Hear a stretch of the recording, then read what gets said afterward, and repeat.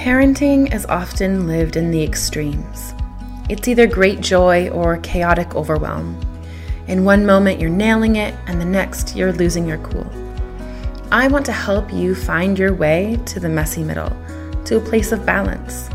You see, balance is a verb, not a state of being. It is a thing you do, not a thing you are. It is an action, a process, a series of micro corrections that you make each and every day to keep yourself feeling centered. We are never truly balanced. We are engaged in the process of balancing. Hello, I'm Dr. Laura Froyen, and this is the Balanced Parent Podcast, where overwhelmed, stressed out, and disconnected parents go to find tools, mindset shifts, and practices to help them stop yelling at the people they love and start connecting on a deeper level, all delivered with heaping doses of grace and compassion. Join me in conversations that will help you get clear on your goals and values and start showing up in your parenting, your relationships, your life with open-hearted authenticity and balance. Let's go.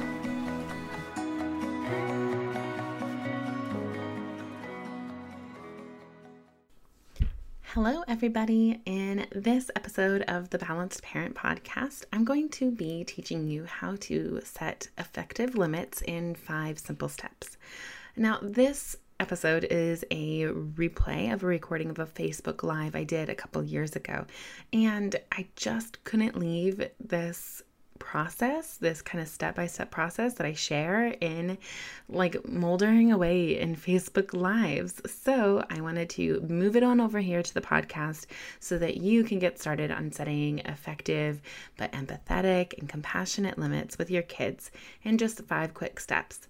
Now, this process is the process that I teach in my Respectful Parenting 101 course, except that there is one extra step that I've added that only my course members will know about. And it is actually the one that is really critical to an uncomplicated and authentic relationship with your child. So if you're interested in that last step, you're going to have to join the course. It's still open for just a couple more days. I hope you come and join me. If you just go to laurafroyen.com/RP101, that stands for Respectful Parenting 101. That's the name of my course. I'll welcome you in there with open arms. I can't wait to see you in there. If you're not ready to take that big jump, don't worry. I've got your back. This episode is going to teach you exactly what you need in order to set effective limits. And if after listening to this episode, you're ready to take it to the next level, come and join us in Respectful Parenting 101.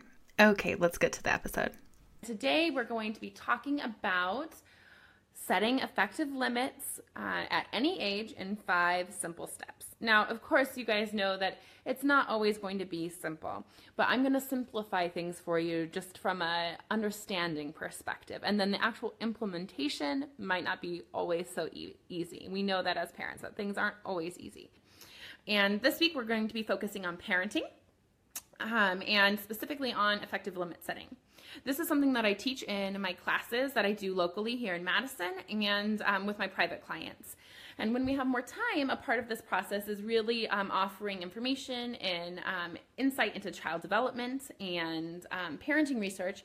And I use this information to help parents make a series of sometimes subtle but powerful mindset shifts. That's really, mindset shifting is the core of my work. And so we won't have time to do that because it does take a little bit more time to get to those mindset shifts, but I'm going to touch on them, and I'm going to give you some resources for where you can go to get more information on those shifts that need to happen when it comes to limit setting with our kids. I guess that's one thing that I always encourage is for us to approach these parenting situations, especially the difficult ones, with a certain amount of curiosity and beginner's mind, where we are looking at our children with no filter of our own experiences, and then we take a look at ourselves too. And I'm also going to kind of keep this a little bit more general so that and kind of touch on some core principles on limit setting that are kind of go across ages. I've been getting some feedback that people want to hear a little bit more about setting limits with older children too, so I'll give a few examples with that as well.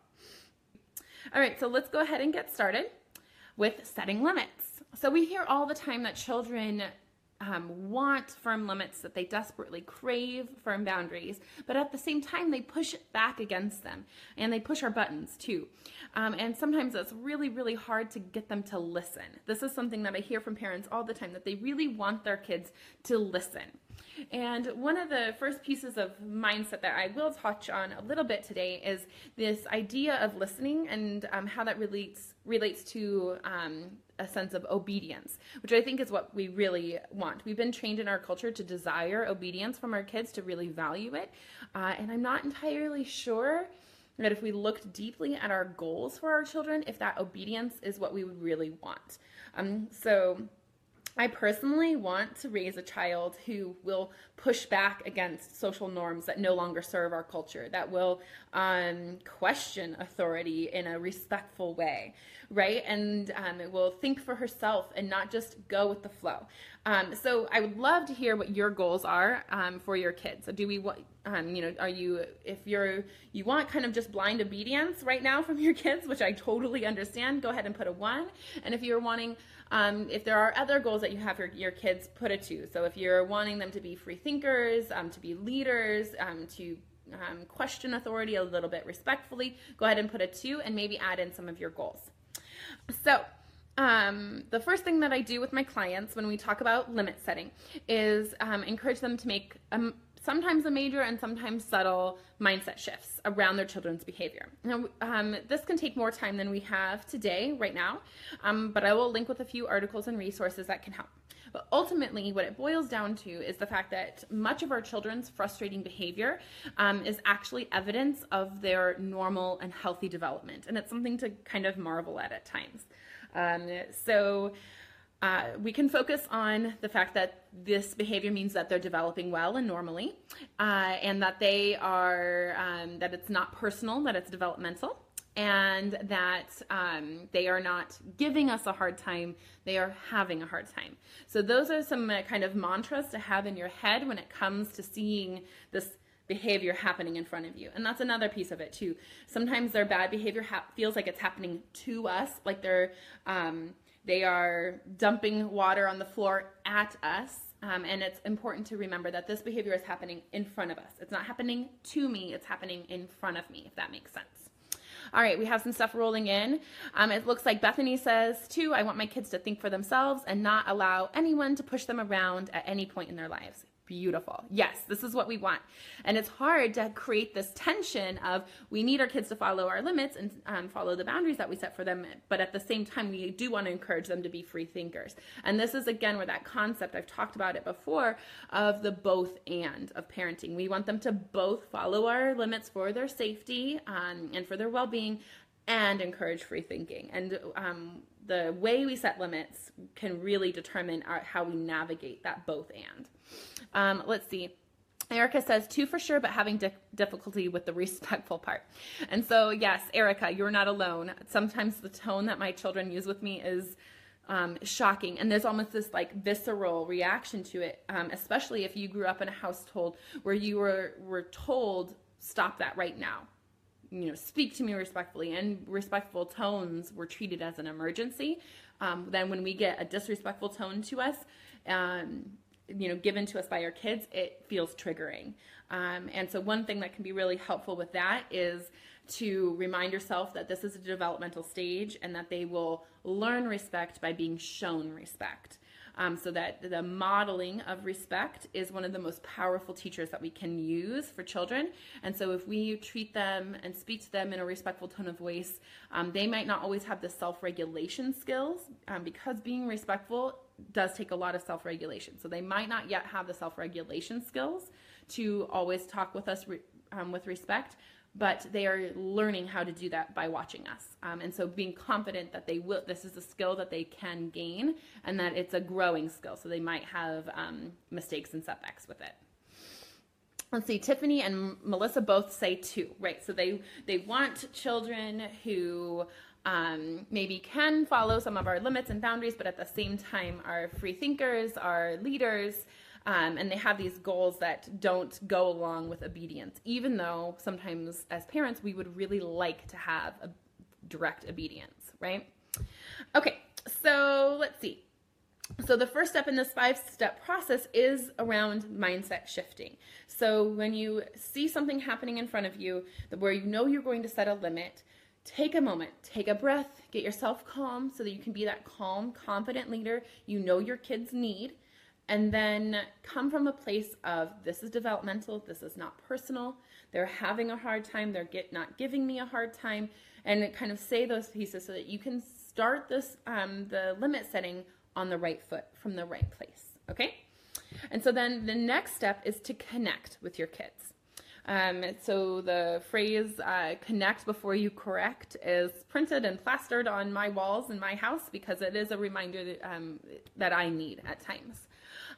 So with younger kids, this means getting down on their level, maybe touching them, connecting, talking about what they're doing. So, for example, my 2.5-year-old was happily playing with markers on our little craft table that's in our playroom while I was preparing dinner one night. And usually she's louder, and she got quiet. And I'm sure you all know the quiet that 2.5-year-olds have, right? Where all of a sudden they are silent and you have a little clue like, something is happening. And so I came out there, and she was drawing on her hands, all on her hands and on the marker. And she told me, Mommy, I draw on the table. And so I came over and I connected with her, and I got down on her level, and I said, oh, I see that you're drawing on the table, and you've drawn on your hands too. Yeah, that was fun. And I said, oh, it was fun to draw on your hands. You don't normally get to do that, right? And she goes, yeah. And then is where you set the limit. So you connect, you spend some time connecting with that. With an older child and sometimes with teenagers, that connection doesn't necessarily have to be so physical. 2.5-year-olds to 5 and sometimes even 6 and 7-year-olds still need some help with self-regulation. Sometimes they can't stop themselves, and you need to step in and help them stop themselves. So that's the getting close physically and connecting physically also helps you set the limit physically. For older kids, they might not need that type of help as from a self-regulation standpoint, and so you can connect mentally and with your hearts.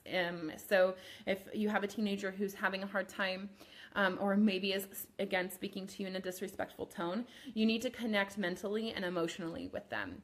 Say, whew, it sounds, I'm hearing you have a lot of pent-up emotion or a lot of pent-up feelings right now. And then they'll probably blast you. Yeah, you're really angry. Let's talk about this. And then you connect with them, and then you set the limit of, it's okay to feel mad. I want to help you with this problem. I don't like the way you spoke to me, and you can set that limit. But older kids, they don't necessarily always need the physical connection. Some do. Kids have love languages too, and getting clear on what their love language can make limit setting quite a lot easier. There's a book that can help you figure that out. And you can also, I think there's online quizzes too, if it would be helpful for me to link.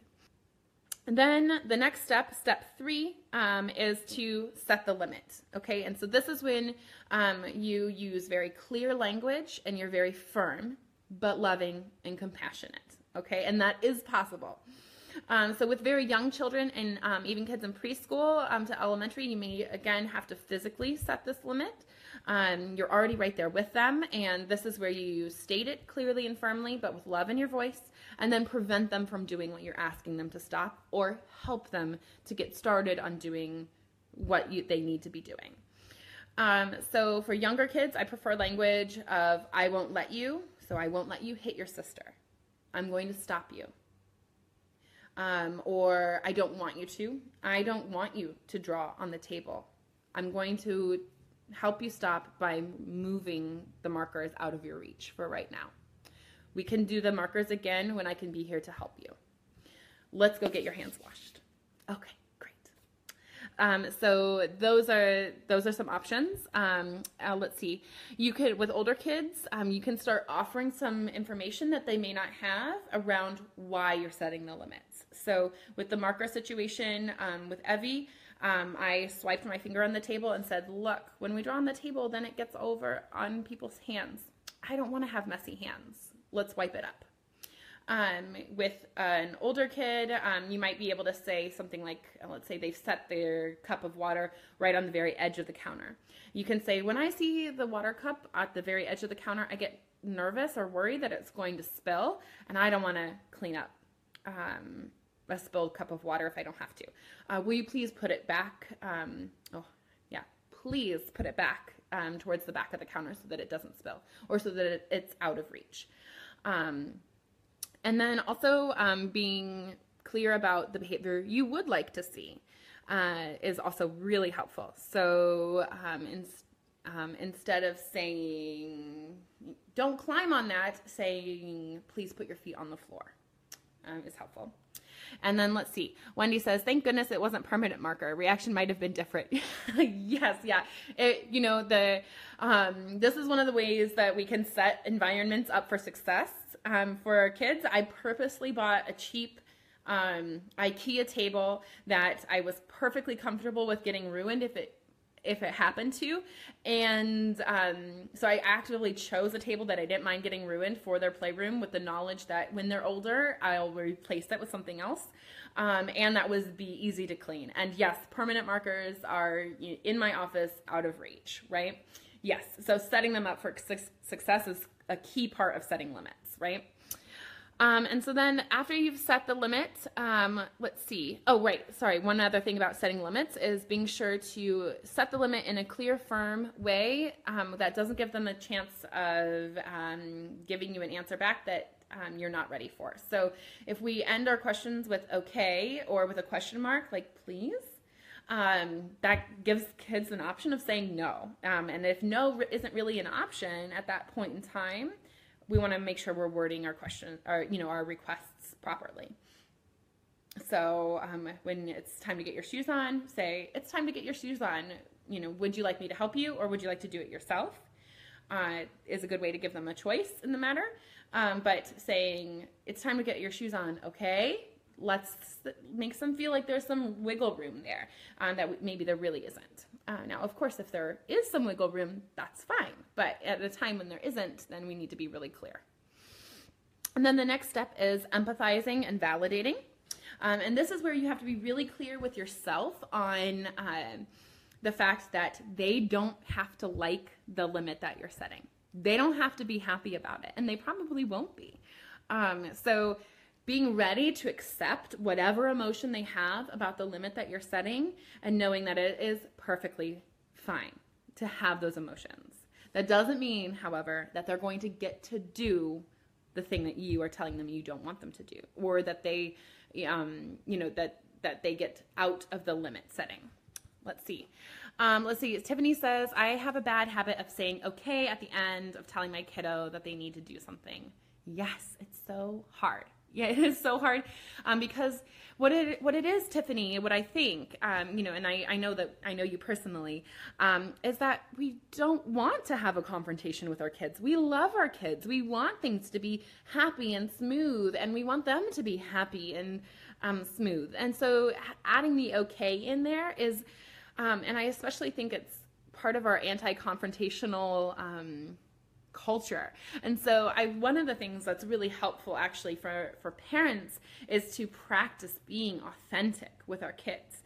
And an authentic parent doesn't worry about having a conflict with their kids. They know that they can handle it, that conflicts are a part of life, and that I can authentically state where my boundary is and be okay with the kind of the fallout from it, that might happen.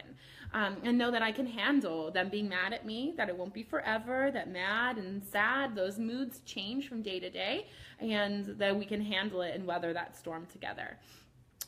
Wendy, it says that this is the hardest part. Enforcing the limit, keeping the limit, or acknowledging or validating their emotions, kind of accepting their emotions, whatever they happen to be. Is that the hardest part? Yeah, I think that really is. Sometimes, I remember working with some teenagers and families with teenagers back when I was a family therapist. Validating emotions, yeah. So the parents often just wanted their kids to do the things and be happy about it. I want you to clean your room and be happy about it. I want you to set the table and be happy about it. I want you to empty the dishwasher and be happy about it without the grumbling, right? And it's really important that as parents, we get really clear on where we have the power. So we have the power on the limit. We have the control around the limit. We don't have the control around their emotional reaction to the limit. And so if we can let go of that and just accept it and allow it to wash over us, it can be incredibly freeing. And when we start accepting and acknowledging and validating those feelings, it's something magic happens with our kids where they feel seen and heard, and all of a sudden, we're not on the opposite sides anymore. All of a sudden, we've come around and now we're on their side, helping them through this difficult thing that we're asking them to do. So I have a good example from this morning. Those of you who are in my real life who saw me at drop-off know that I carried my crying 5-year-old into school today. It was so hard. It was a really hard morning. Wendy says, but the aggression. I'm okay with crying, yelling, and being by their side. Oh, yes, the aggression. Yeah. So I had some aggression this morning, Wendy. Maybe this will help you. So my 5-year-old, Ellie, who you maybe saw if you watched the live last week, didn't want to go to school today. Her babcia, which is the Polish word for grandma, had been here for almost a week for her birthday, which was yesterday, and her babcia was leaving, and she was sad, and she was going to miss babcia a lot, and she wanted to stay home. She didn't want to go to school. There was a lot of emotion around this, and that emotion came out in anger at me. And so that's where you come with you don't want to go to school. You wish we could stay home today. I won't let you hit me. I don't want you to hit me. It's time to go to school. Let's get your boots on. Would you like me to put your boots in the car, or can I get them on for you? I can carry you out. Giving them options, giving them choices, but still with the ultimate goal of getting to the car, and then blocking any aggression that happens. I won't let you hit me. No, I'm going to stop you.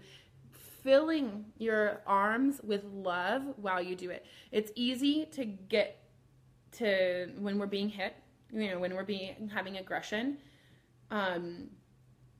to feel attacked and be a little bit aggressive back. And so it's really important to just infuse your arms, infuse your hands with gentle, loving touch as you block. And sometimes it's firm, but still loving, never out of anger. And when you're saying, I won't let you hit me, actually make sure that you are stopping them. Because if you're saying, I don't want you to hit me, I won't let you hit me, and they are hitting you, you're sending them a very mixed message, okay? And so if they are hitting you, you stop them. You hold their hands, you get them in a hug so that they cannot hit you. And you are physically strong. You are still stronger than these young kids. It gets different when they're older, but hopefully when they're older, if you have put the time in, now when they're younger, when they're older, they will have more self-regulation skills. But the idea here is that when they are in this mode, in this part of their brain where they are lashing out, they are in fight, flight, or freeze mode. And this is coming out in fighting right then. And they cannot be rationalized with. They can't be talked out of it. You just have to ride the storm of it in a calm, confident way, keeping yourself safe. Because when they're in this primal part of their brain back here, this animal part of their brain where they're in this fight, flight, or freeze mode, their self-regulation skills are completely offline, and they cannot be reasoned with, and they need your help to stop themselves. They cannot stop themselves at this point. And so you need to help them stop themselves. Young kids at this age are still becoming self-regulated, and when they slip into fight, flight, or freeze mode, they're very much other-regulated, and so they need our help in controlling their bodies. Let's see. Erica says, I have a hard time accepting not the feelings, but the growling, or the growling, fierce looks right in their sibling's face, standing in my way, raging to let me know she's mad. Oh, that's so hard. Yes, Erica, one of the things, though, that, I never knew how protective I would be as a parent until my older sibling hit my younger one for the first time. The mama bear came out of me, and it almost didn't matter that the older one was my kid too. And so one of the things that helps me in those moments is to connect with the idea that both kids are hurting. Because the one who's raging and mad and angry and growling in the other one's face, they would not be doing that if they were coming from a calm, centered place. There must be some underlying hurt. Anger like that is a secondary emotion. And so there is something softer going on. And so it's our job as parents to see past that anger and connect to the softness that's there, okay? And help them bring it out. And to the rage and the anger and the growling, to just ignore it. To just speak under it, to what's underneath it. If that makes sense, Erica, I hope that was helpful. The growling and the my daughter does this like I don't know if that makes sense, but the kind of like, get away, don't talk to me, and I just have to let it roll off my back, like I'm a seal and the water is just rolling off my back, if that helps at all. And so Bethany says, this is what's happening at my house with my 4-year-old all the time. This is helpful. I need these reminders. What if she continues to rage? Even if I stay calm and do these things, what if she continues to scream and scream and scream like she can't calm? Oh, that's hard. So if we have been in a place where we have been not accepting their emotions and pushing their emotions down, telling them to stop crying, telling them to calm down, to be nice, all of those things, we have to imagine that they have this imaginary backpack that they're stuffing their emotions into. And so the raging, the full-on nuclear meltdown is what I like to call it, is them unloading their backpack, emptying out. And it's actually like physiologically and neurologically a healing event. And so if we can, again, shift our mindset to see these big emotions as healthy and normal and even desirable. Yes, oh, thank goodness, she's having a meltdown. She's going to get it all out. And then my calm, sweet child will come back to me. And being confident in that is really helpful. And I would choose a time, Bethany, I would choose a time when your child is not raging, when they're happy and connected and you're feeling good, maybe over a beloved game that they like to play, that sort of thing, where you connect with them and ask your child, so she's 4, right? Ask your child what they would like in those really difficult moments. She's old enough to problem solve with you. You might have a few ideas on hand for what she might like to say. You can say, honey, sometimes when you're really upset or have some big feelings, it's almost like you get stuck in them. Have you felt that way? And I get stuck sometimes too. And these are some of the things that I do to help myself get unstuck. And you might tell even a few stories, even if they're made up, of a time when you were stuck in an emotion. And maybe your mom helped you out of them, or your partner helped you out of them, and say, what do you think? What could help you get unstuck? And just get curious with no pressure, and see. And then in those big moments, pull those tools out that she has kind of validated that those things might be helpful, things to try. And, I don't advocate for using distraction with our kids, even with very young babies, because distraction is a discipline tool that doesn't work for very long, and I think it's disrespectful to kids. I think it doesn't serve our ultimate goals of creating a long attention span and good executive functioning skills, right? Because distraction is just capitalizing on their short attention spans that they have developmentally right then, right? And we want them to be growing.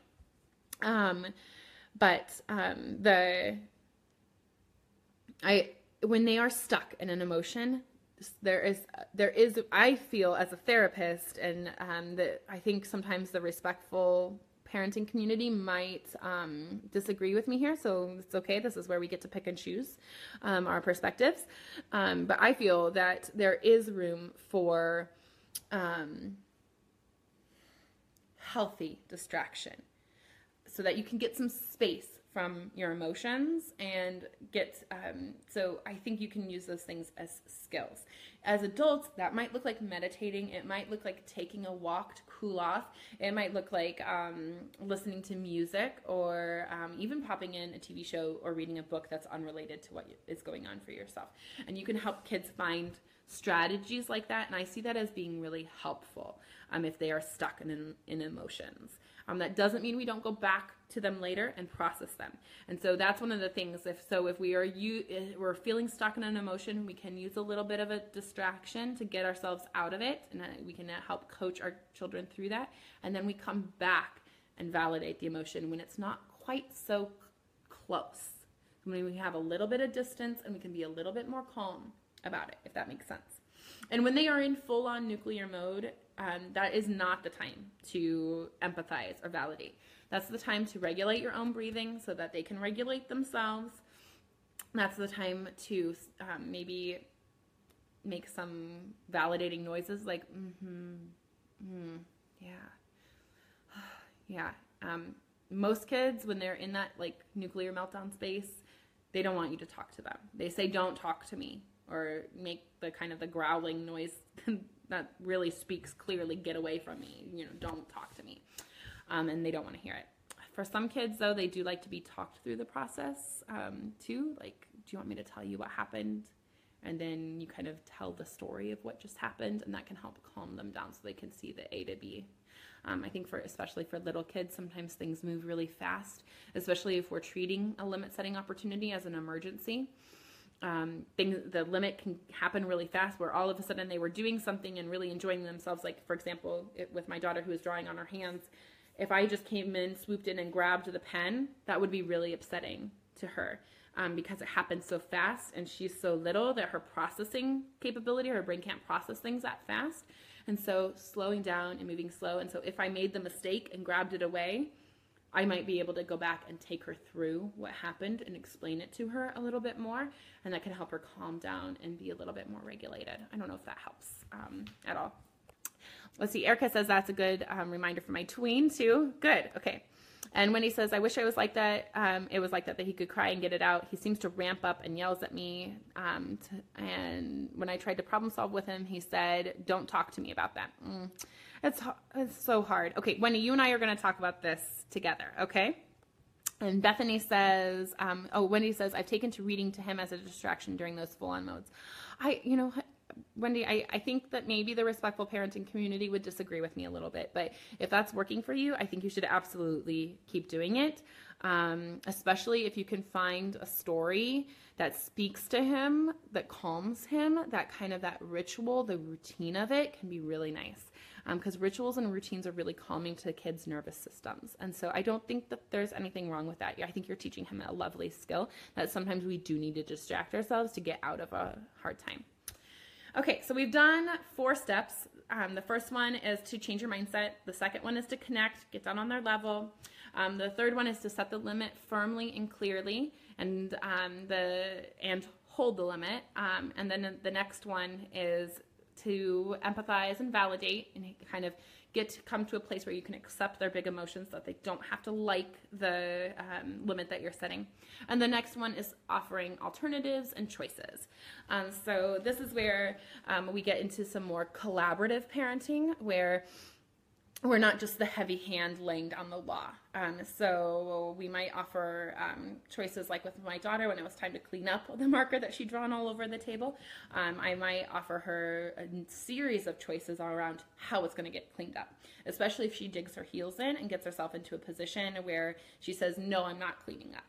And then there's also some room for flexibility on this. As our kids get older, they might start offering solutions to the limit.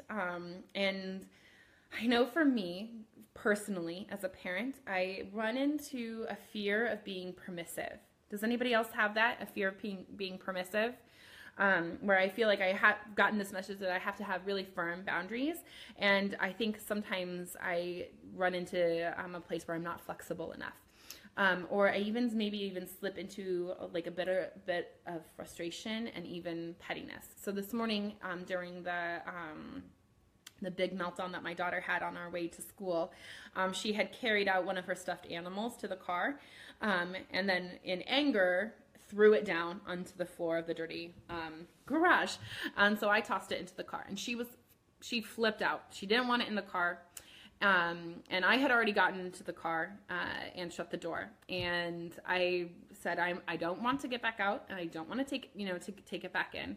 That probably was a moment where I could have been gracious, and I could have bent a little bit. That she was having a really hard time, and I could have given her something, just thrown her a bone, basically, that maybe would have allowed to change the tone of the interaction, if that makes sense.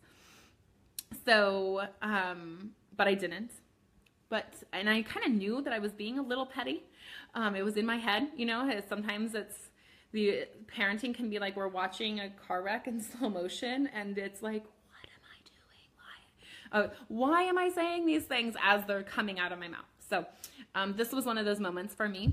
And I realized after we had already pulled out of the driveway that I forgot a notebook that I needed for a consultation that I was going to after I dropped off. And so I drove back up to the house, and I said, I have to go back inside. I forgot my notebook. And my daughter stopped screaming, and just dead stopped it and said, please take, the Penguin in when you go in and get your notebook.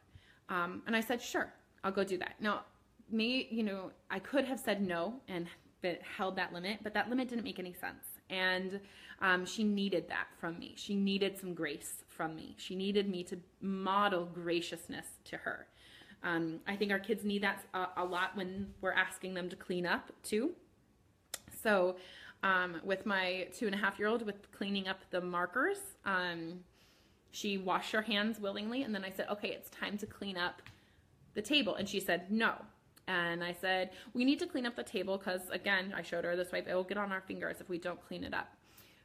Would you like to wipe it, or would you like me to wipe it? And she said that she wants to wipe it. And so she did a wipe, and then she threw it on one wipe, and she threw the towel on the ground, and she said, I'm not doing anymore. And I said, oh, great. Well, you helped me a lot. Thanks for wiping. And then I wiped up the rest. It was easy to do. And she did help. And so I chose to value the little step that she gave me, and to then model graciousness and help her clean up the rest, if that makes sense. Okay, so there you have it, setting limits in 5 simple steps. I hope that you enjoyed this episode, and don't forget that if you want to find out that last step, the one that's really going to take your relationship with your child to the next level and keep you feeling connected, even in the midst of setting limits with them, I want you to join me in Respectful Parenting 101. Just go to laurafreund.com/RP101.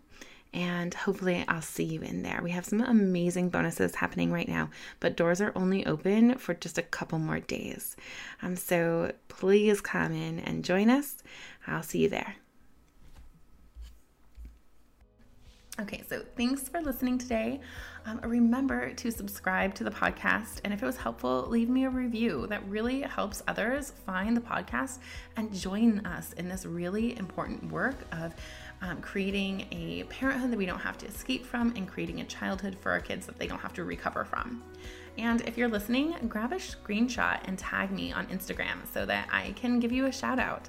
And definitely go follow me on Instagram. I'm at Laura Froyen, PhD. That's where you can get a behind the scenes look at what balanced conscious parenting looks like in action with my family. And plus I share a lot of other really great resources there too.